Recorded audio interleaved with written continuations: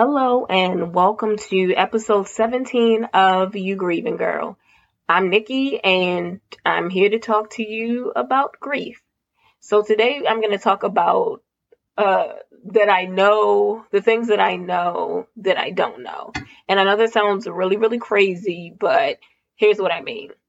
So I know that grief is a journey. I know that it's ups and downs. I know the stressors of it, but then I also know that each time you grieve will be different. And so that's the unknown for me, where my life will go, the things that I'll do. So I know some things about grief, but I also know that there are tons of things that I'm still going to learn along the way. So I've spent months, I'd even say the past year or years, uh, asking myself why. And that's why me, Nikki, had to spend, so many years taking care of someone. Um, why did my mother have to get sick and my father have to get sick and essentially leave me? Now, intellectually, we know people get older and they die, they get sick, things happen, the unexpected happens, but sometimes you still have that moment, or those moments of why. Why did my dad tell me that he was sick? Because he had some other things that I didn't know about. Why? I'm pretty sure I've talked about this in at least one other episode, but why did my parents have to die when there's so many people out here? I mean, it's gonna sound mean, messed up, but my parents were good people. There are tons of people that I feel like could be gone, but my parents are gone. And I know that might sound crazy, bitter, whatever, but I promise you, I promise you guys that I would always be real and honest, and that's how I feel sometimes. Um, Another why that I ask myself is, why does it feel like my life is at a standstill? Um, we've discussed before that when you lose someone, it's like everybody else moves on and you are in like a slow motion of fog, and it gets better or easier to manage, but the time that you might feel like that, who knows? And then um like I've been like this entire year, and I didn't really realize that's what it was until a few months ago. But I do. I feel like there's a standstill. Part of it probably has to do with the fact that I still really haven't accepted that my dad is gone, and some of these other loved ones that I've lost. And um, so I know that that doesn't help. And I've done things even through all of my grief. I've accomplished things, and on the outside, it seems like, oh yeah, she's did X, Y, and Z, and she's moving in the right direction, and she'll be fine. But inside, personally, to myself, it feels like a standstill. I'm still waiting for that happiness, as you hear me talk about. And on my worst days, it feels like that happiness is never going to happen for me. And I'm going to be stuck, and, I'm going to always be single and missing my family. And it's just going to be me and the dogs and the guinea pig. And it's natural if you go through those feelings, because I spent time trying to talk myself out of feeling like that, and it wasn't helpful. So I had to remind myself that you just kind of have to go with those feelings, feel the emotions, feel the things, and deal with it. I mean, I'm not numb, or maybe I am, I don't know, but that empty feeling, I still haven't, moved past that yet. And so that can be stressful and frustrating. You know, sometimes it's hard to sleep, even though it's a lot better. But my dreams are filled with my parents, and they're always really happy and loving, which is a difference because I want to say initially, like maybe the first 2 or 3 months after my dad died, I had these terrible nightmares, and I think that it had to do with guilt of not being able to know certain things that he was going through.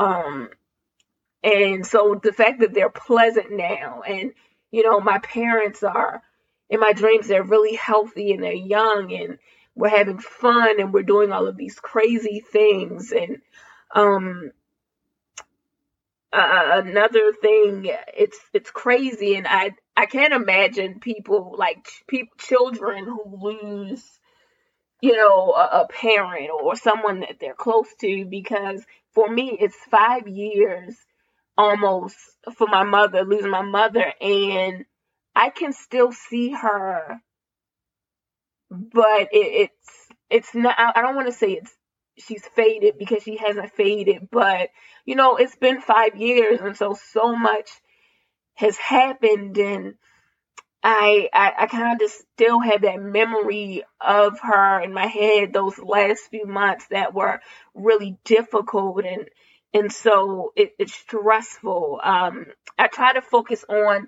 those positive memories that I do have, but it made me think about like children, because 5 years is not a long time, but it is a long time. And if me as an adult, is feeling like this, I can only imagine.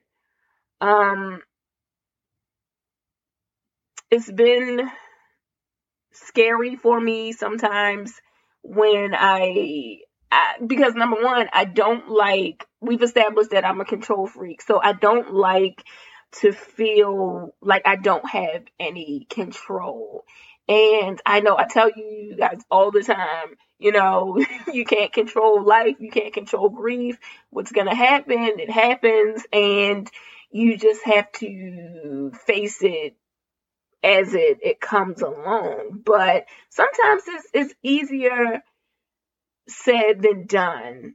Um, and I haven't conquered it, and it's really not something that can be conquered. So I don't know why I feel like this.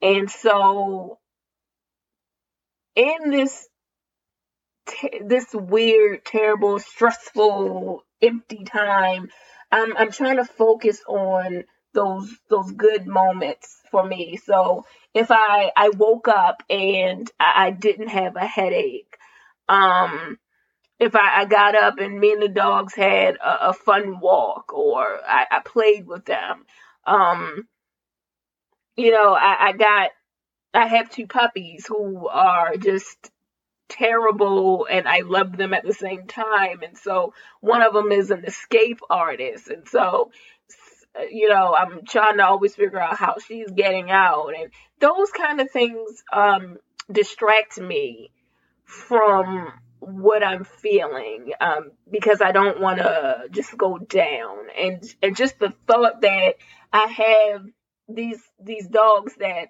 love me unconditionally. They love me when I'm upset and when I'm happy. And I've talked about how I'm not a crier, and I haven't really got to have that relief yet. So I'm pretty sure that's probably why I'm really wound up too. And I did have a few moments, on my dad's, the anniversary of his death. And it was like a deep inside just mess.